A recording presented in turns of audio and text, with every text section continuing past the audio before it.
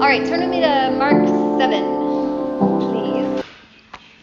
We are in the book of Mark. We started the series back up a few weeks ago. And Jay, did we get a map? Did we get the map up there? Yeah. Oh, awesome. Sometimes I feel like getting slides in and then I just forget to email them over. So I want to spend just a minute on the map here. Because if you look at Mark 7 really quick, look inside your Bible at Mark 7. What we see is Jesus is encountering some Pharisees, and they're trying to figure out, like, what does it mean to be a good religious person? What does it mean to be a follower of God? And Jesus is really clear in describing that it's not about how many times you wash your hands or whether you do all the religious things appropriately or perfectly. It's about what's going on inside your heart. It's about how God has encountered your heart and shifted it to a different kind of transformative way of living in the world that goes beyond the washing of hands and goes into more of a deep, abiding relationship with God that affects every other relationship around you. And so Jesus has this conversation in Mark 7 over here by the Sea of Galilee on the left side in the Bethsaida area. He travels up towards Tyre. If you see that, and a few weeks ago we looked at the healing of the Syrophoenician woman's daughter who was demon-possessed. So he goes into Gentile territory. Gentile just means not Jewish.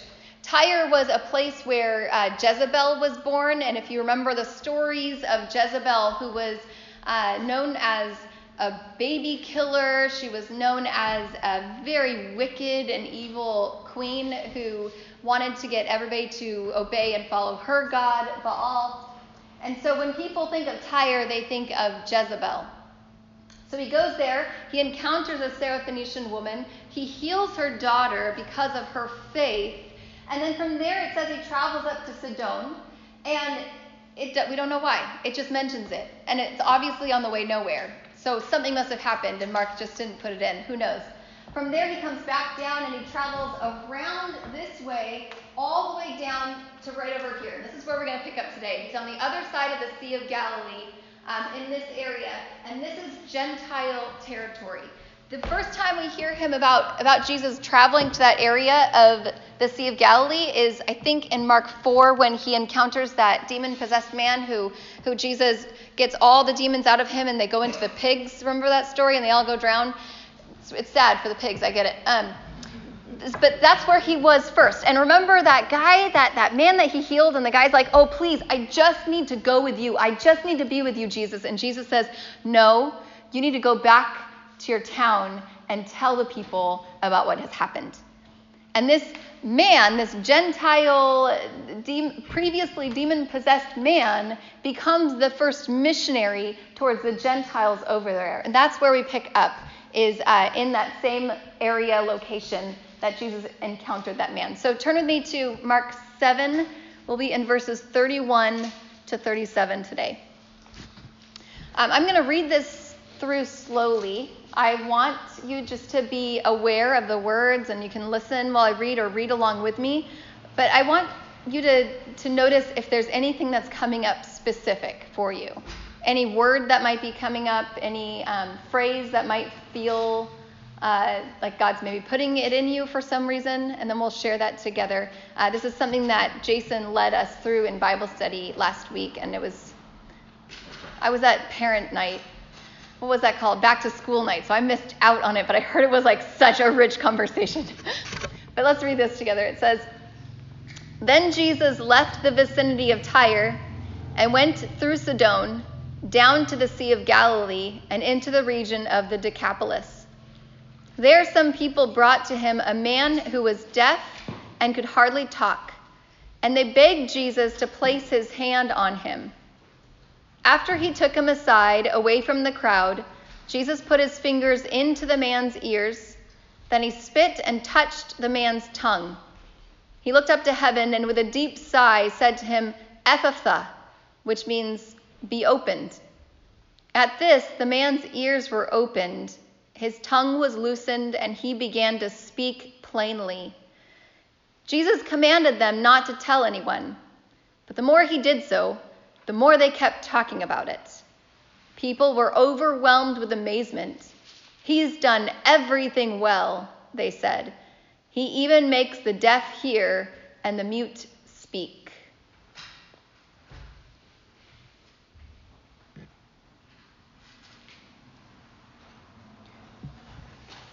Anything jumping out from that passage? Any word that is just kind of swimming around in your brain?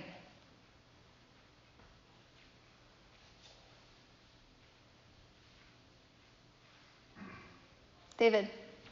Well, I was at the Bible study.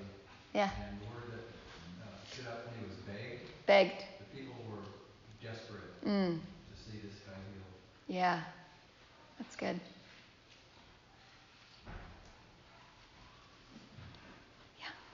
Why didn't Jesus want them to say what had happened? Right. Why? Why wouldn't Jesus want the truth to be told of what happened? Yeah. Yeah. Yeah, Alec.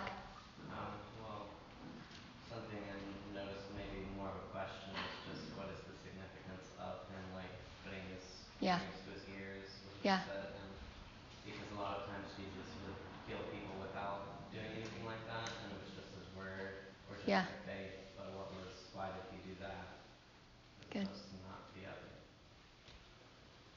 All right, turn with me to Mark 8. And we'll read verses 22 to 26. And we'll kind of have that same sort of thing. If something comes out, if there's something that comes back up, then go ahead and we can speak that out. They came to Bethsaida, so now they're in that same region that he started in the Jewish territory. They came to Bethsaida, and some people brought a blind man and begged Jesus to touch him. When he took the blind man by the hand and led him outside the village, when he had spit on the man's eyes and put his hands on him, Jesus asked, "Do you see anything?" He looked up and said, "I see people. They look like trees walking around." Once more, Jesus put his hands on the man's eyes. Then his eyes were opened, his sight was restored, and he saw everything clearly. Jesus sent him home, saying, "Don't even go into the village." Or it says, some manuscripts say, do not go and tell anyone in the village. Anything come up from that one? Yeah, Robbie. I think it's almost like those things, it seems like, are for those individuals and just for them, and then they can maybe actually function in society the way that they were meant to, rather than it kind of takes away from that if they're just going and saying what's happened. It's like not getting to the point of what Jesus or maybe the kingdom of God is about. Yeah, no, that's good. Yeah. It says that the first one, he took the person aside, and this one it says he took the blind man outside the village. Yeah. Away from where people could actually see it. Right. Yeah, that they both were taken outside of the area. Yeah. Well, this man apparently had sight at one time because he knew what a tree was. Ooh, that's a good observation. I didn't catch that before. I like that. Yeah. Marta? Well, in both passages, what struck me was Jesus' doctoral kind of like physician type. Like he stuck his fingers in his ears, and this time it says he spit in the man's eyes. Yeah. It reminds me of like that. And like, kind of like, if somebody spits in your eyes now, it's kind of like. Can you imagine? Yeah. But grandmas do it all the time. Grandmas do that all the time. It's true. They're always spitting on their finger and cleaning your face. Bill, what about you? I thought it was interesting that the blind man, when he saw the people, he saw trees. Yeah. Trees are, they're significant for sure. Yeah, David. Well, I noticed that people didn't beg Jesus to heal him, but to touch him. So I think that kind of indicates that they had faith, but just the touch. Yeah. Let's say, were you gonna? Yeah. The first one, Jesus touched him once and healed him right away. On the second, he did it twice. Yeah. Almost like to check in. Yeah. Go ahead. Is Mark characterized by all this physicality? I mean, That's a good question. Actually, these are some of the only times that we read of Jesus being physical with another person. So I don't know if it's necessarily Mark's way of doing it. I think Mark set it up this way for a reason, though. I think that he set it up where it starts off in Jewish territory where the religious Pharisaical folks weren't able to receive what Jesus had, and so then he goes somewhere else where people are desperate for healing, desperate for this encounter with Christ, and he meets them in that space. And remember, a couple weeks ago we looked at right in between these two passages is Jesus feeding the 4,000, and how there were 7 baskets of food left over, which represented God's approval of the 7 different Gentile tribes that were living in the area of Israel before the Israelites came through and took over that land. And so the feeding of the 5,000, there were 12 baskets left over, which represented the 12 tribes of Israel, and then the 4,000 with the 7 baskets left over in that Gentile area, showing of God's approval of the Gentiles as well as the Jews. And so there's definitely like some rich undercurrent happening here when it comes to what is happening in the cultural undertones of it all. Yeah, go ahead. There seems to be something of an uncleanness thing. And Jesus brings cleanness, right? The unclean spirits, right? The unclean Gentiles, the unclean sickness, the sickness, especially, you guys out in Gentile territory, they're all unclean. Right. The pig, the whole pigs previously. Totally. Yeah. Go ahead. I really like how, kind of jumping off of a few things, but really hearing how Robbie was saying, like, when Jesus worked with these individuals, he was bringing them into, like, the space of shalom, bringing kind of like writing the puzzle pieces of the kingdom of God for these individuals, and then also thinking about the desperation and the begging, and going into a desperate territory, kind of. I love how it's kind of like this illustration of, like, yeah, Jesus can perform miracles in other places, and they're like, can you just say heal me, and then he does it. But how much more beautiful is it when you're coming in with a stance of, like, please engage with me, please have a process with me, this is what I want, and the experience is so much richer. Jesus is ready to go into a much richer interaction with these individuals. He'll meet you where you're at and go to a deeper, more beautiful, more dirty, grimy place. I think that's super cool. That's good. So you see within both of these stories, they're both men who have been brought into this encounter with Jesus by either family members or some sort of friends, people who are advocating for them, essentially. They are both removed from the crowd and brought into a more isolated location. They're both experiencing some sort of like circus act of healing. It reminds me of like Benny Hinn or some sort of like TV personality, the preacher personality that's like, if you send me $5,000, I'll give you this Kleenex that I blew my snot into. I don't know if that's how it works. I don't watch them.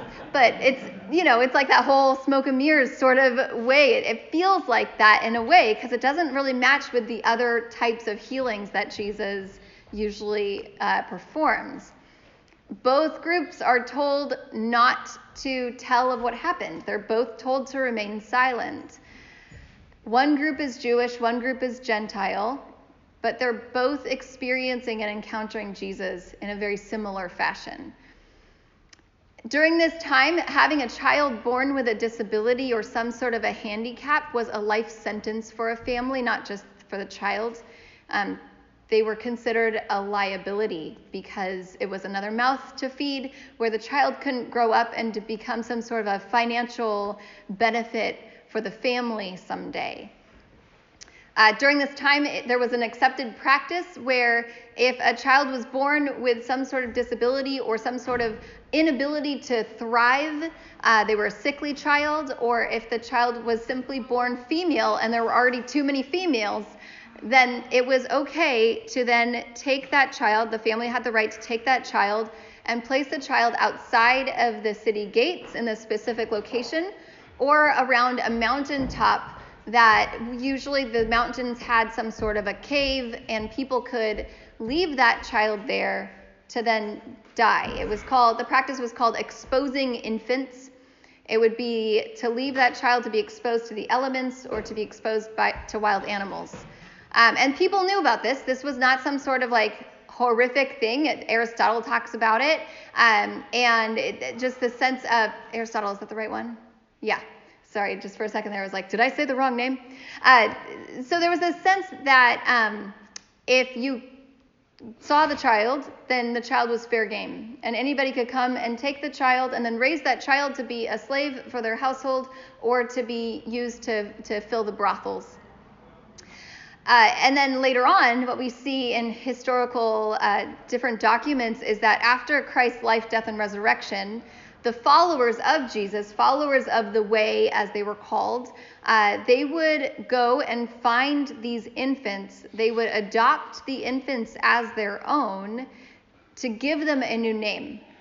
And most of the children wouldn't live past the first few months of infancy because they were very sick, because they were very disabled.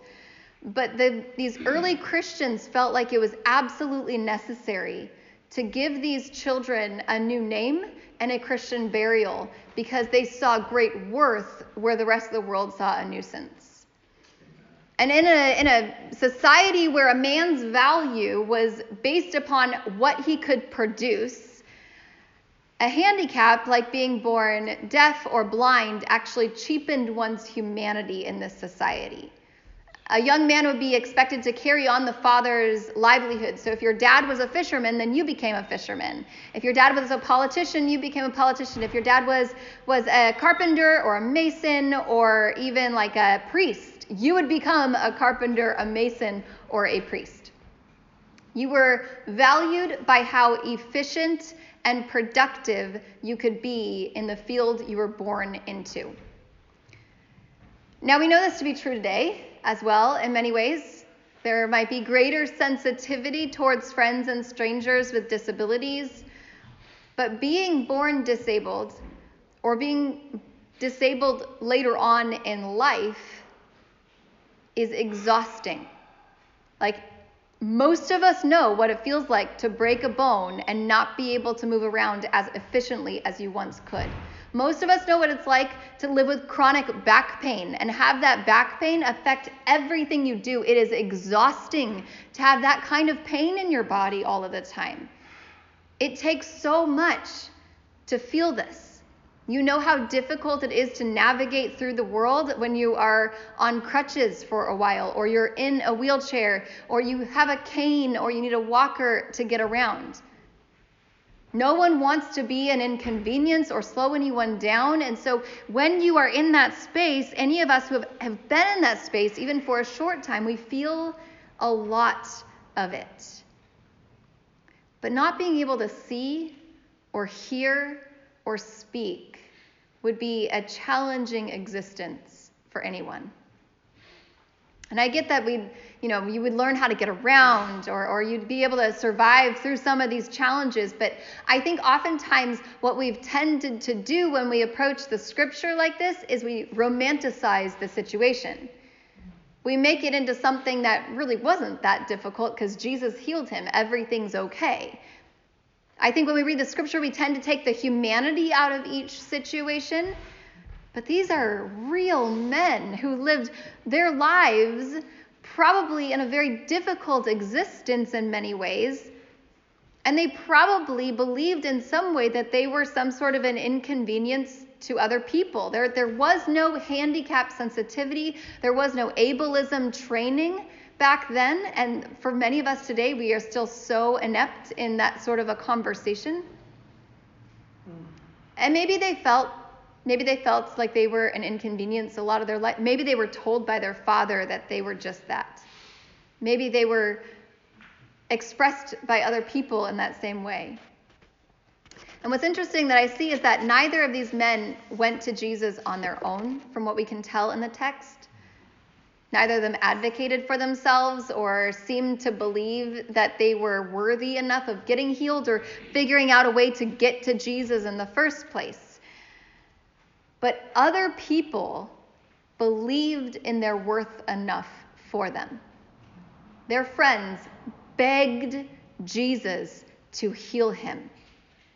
The word for begged in the Greek is parakaleo, which is the same root word that we get for paraclete. A paraclete is one who advocates for and provides comfort for another person. The word paraclete is the word that we have for the Holy Spirit, our comforter, our advocate, the one who begs for us to see our worth. The advocate is not begging to God that God would see us worthy. The advocate is begging to us that we would see that we are worthy. This is who the advocate is. The Holy Spirit is the one who knows your worth and value even when you don't, or most other people don't seem to see it either. The Paraclete sees in you, metaphorically speaking, that sort of disabled state where you might be blind to the sin in your own life, where you've turned a deaf ear to the injustice in this world, where you've chosen not to see the anger in your own heart, where you've remained mute to speaking out against areas of need. The Paraclete sees the way that you have shut off your ears, or how you actually must close your eyes because of the trauma you've received or the abuse that you have endured. And the Paraclete begs for you to know your worth, regardless of the years of voices that have said otherwise. Because once you know your worth, once you know how absolutely valuable you are, how much God absolutely loves you, how loved you are in your current state, this paradigm shift of receiving that love actually changes everything within you. It's like you are grounded in that identity first and foremost as the beloved child of God. And most often we need an advocate in our lives to remind us of the truth of who we already are. These friends begged Jesus, and they did so because they knew their friend's worth even though most others didn't. And Jesus responds, but he does it differently than most of his other responses, as we've seen. He doesn't move into the town square. A lot of times when he comes into a new town, he goes into the marketplace where everything is happening. It's really busy, and people bring people to him there, and he heals them there. Throughout Mark, we see this again and again. But here, he moves out to a place away from where they found him. He sees them. He invites them to a quiet place and away from the voices, away from the stares, away from areas of familiarity. If you can't see, it's really intimidating being in a place that you've never been. If you can't hear, it's hard to be away from places and people that you are familiar with. And maybe he does it to disrupt the familiar. If you think of the times that you've gone away on a missions trip, or when you've gone to a camp, or when you even just go hiking in the woods, you oftentimes experience God's presence more fully. Not because God is more fully there, but because you are more fully present there. You are more aware of God's presence. Not because God's not showing up in your life every day of your entire life, but all of a sudden, all those things are disrupted and you're able to experience God's presence more fully in a place where he's been with you all along. And what Jesus seems next, it kind of does seem like showmanship or some sort of snake oil magic trick or whatever. But I think Jesus communicates in the way that each man would need him to communicate. For the deaf man who can't hear Jesus say, "Be healed," who's watched people yell at him his whole life, or speak louder, or attempt to communicate with slower words, possibly in a mocking way, this man experiences a type of sign language, of lovingly intentional physical acts of communication from Jesus, who puts his fingers in his ears, who touches his tongue, who bestows worth and value on this Gentile man that his friends had done before for him. And then you see the next passage of scripture in Jesus. It says that Jesus took the blind man's hand He led him outside of the city. He didn't say, come on over here, hear my footsteps, we'll be there eventually. He held the man's hand and he gently leads him to a different location. And Jesus then spits and places his hands on the blind man's eyes to bestow worth and value on this Jewish man as his friends had done before. I don't think Jesus healed these men to make their lives easier or better. I think sometimes we think of the healing that we need and we're like, if we could only get our lives a little easier or better. Like each of us have this idea in our minds that if our circumstances or our situations changed, if our kids finally began obeying, if my knees worked correctly, if this chronic pain dissipated, if my marriage wasn't so difficult, if I had a better job, then everything would be okay. And sometimes our desires for change come from a place of comfort, of desiring more comfort. But other times our desires for change are born out of a place of desperation. If you're struggling with anxiety or with depression, or if that physical pain that you are in is actually causing depression in your life, there's this level of hopelessness that can become a very strong voice in your life. And if those hopeless voices, those lies that say that you're worthless or that your life is worthless, if those voices gain power, they can dominate and they can overshadow the truth of your worth. And it feels insane to think about that the lie declaring your worthlessness could possibly overshadow the truth of God's love for you as born on the cross.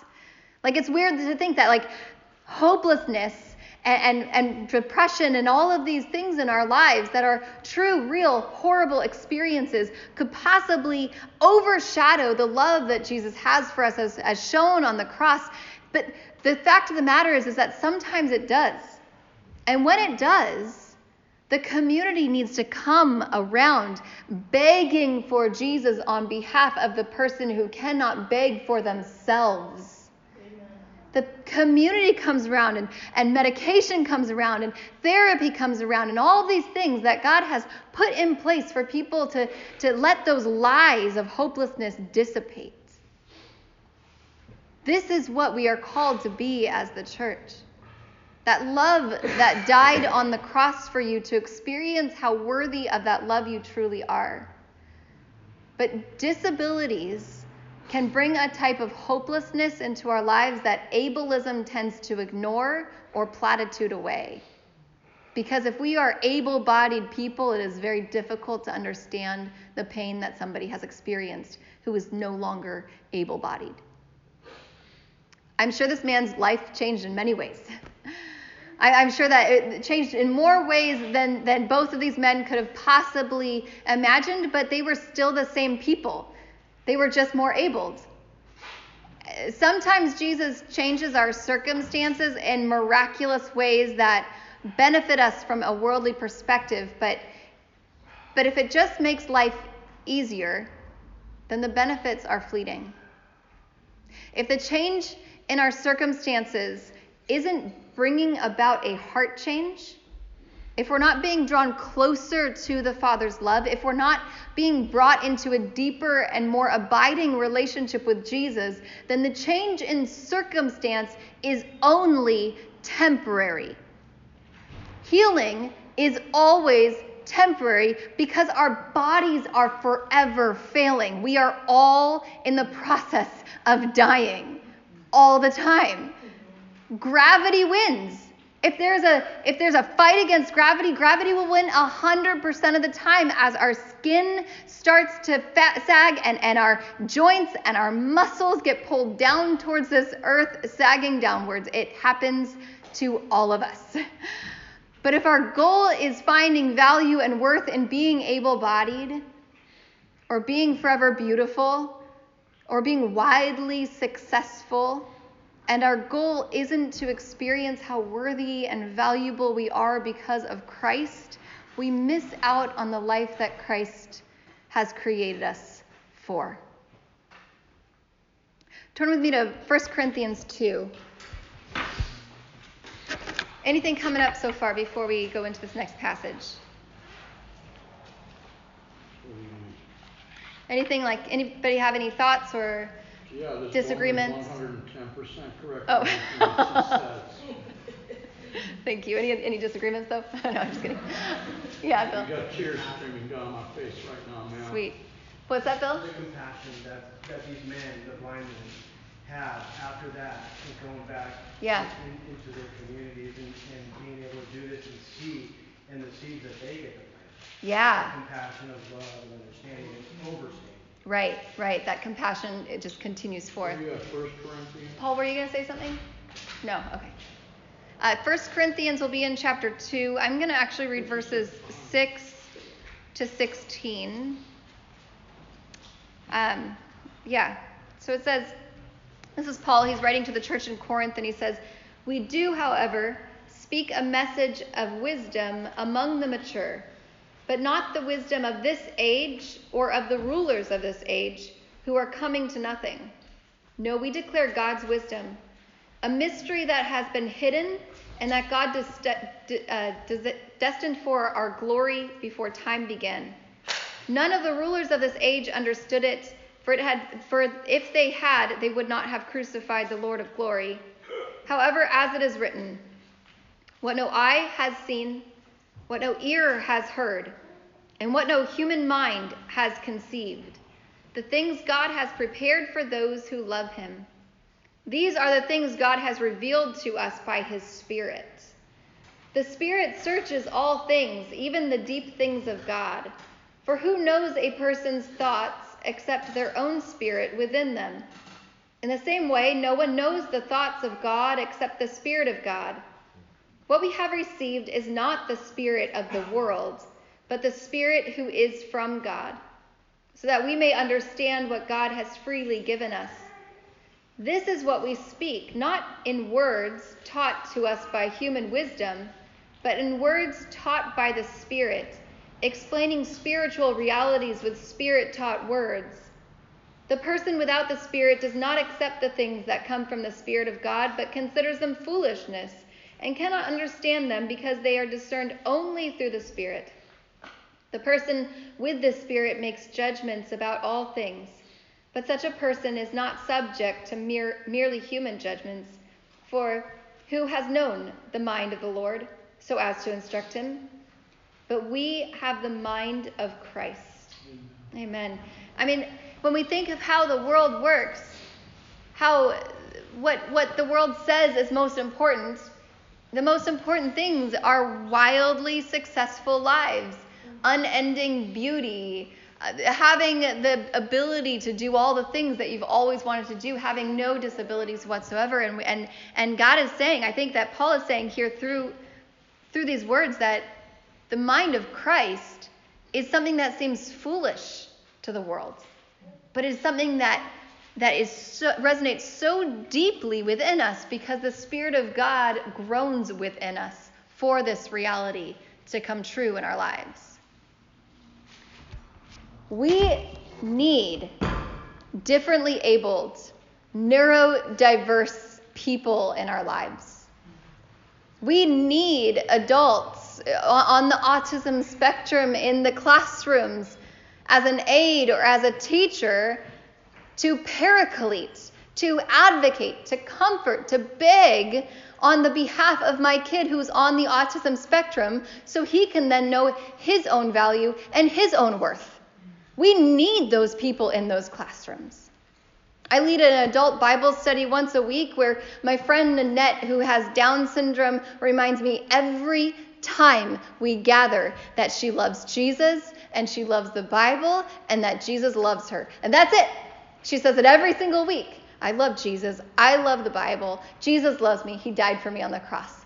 That's what she says every time. And it's because it is so real.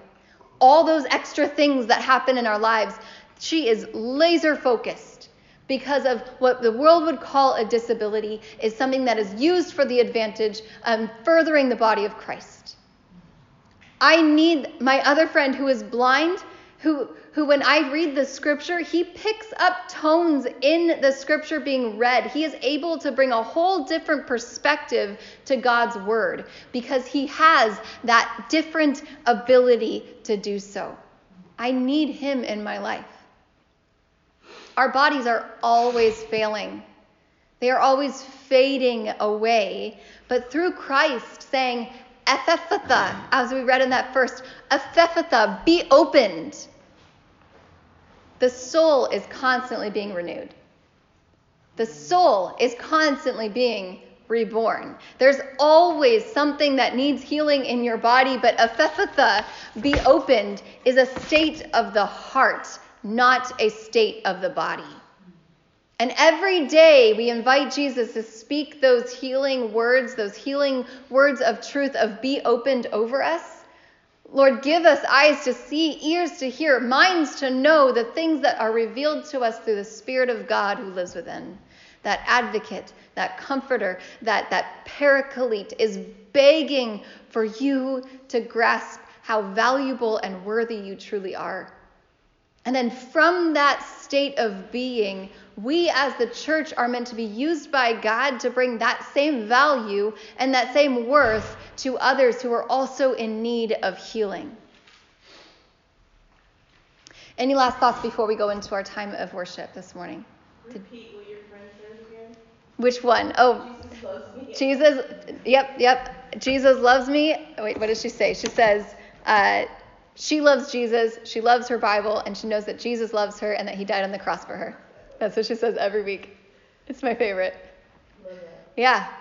What was it that you said, that our hearts are always being renewed? Yeah, I believe that the Spirit of God renews our souls, renews our hearts. And so as our bodies fail, they are constantly being renewed. One of the people, somewhere in the Bible, maybe you all would know it better than I would, says that every day that we are being renewed in the type of our youth. And it doesn't mean that we found like a new retinol serum or something for our face. That's not about what it is. It's about this internal renewal.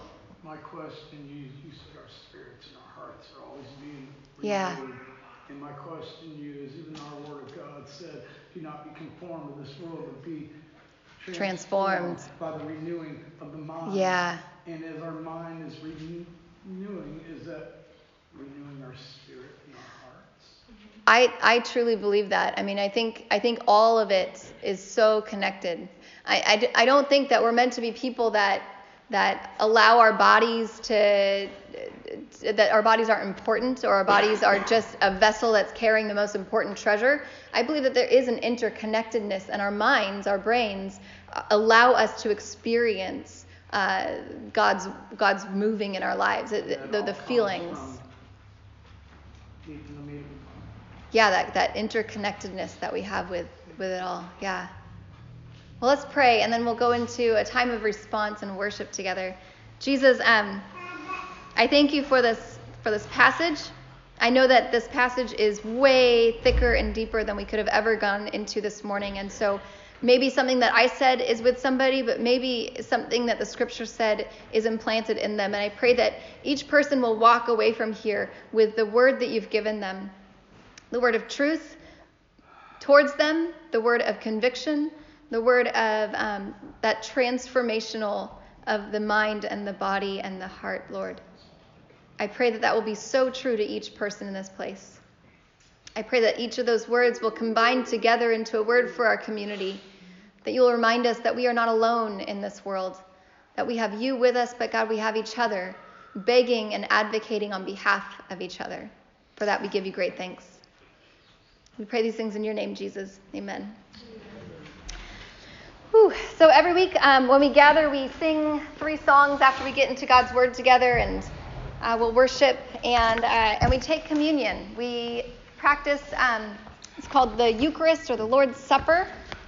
Eucharist means thanksgiving, so really it just means that the posture that we have as Christians coming before the bread that represents Christ's body broken for us, the juice that represents his blood shed on the cross for the forgiveness of all things, all mistakes, all of those things, the only response that we can have towards those is gratitude, is thankfulness.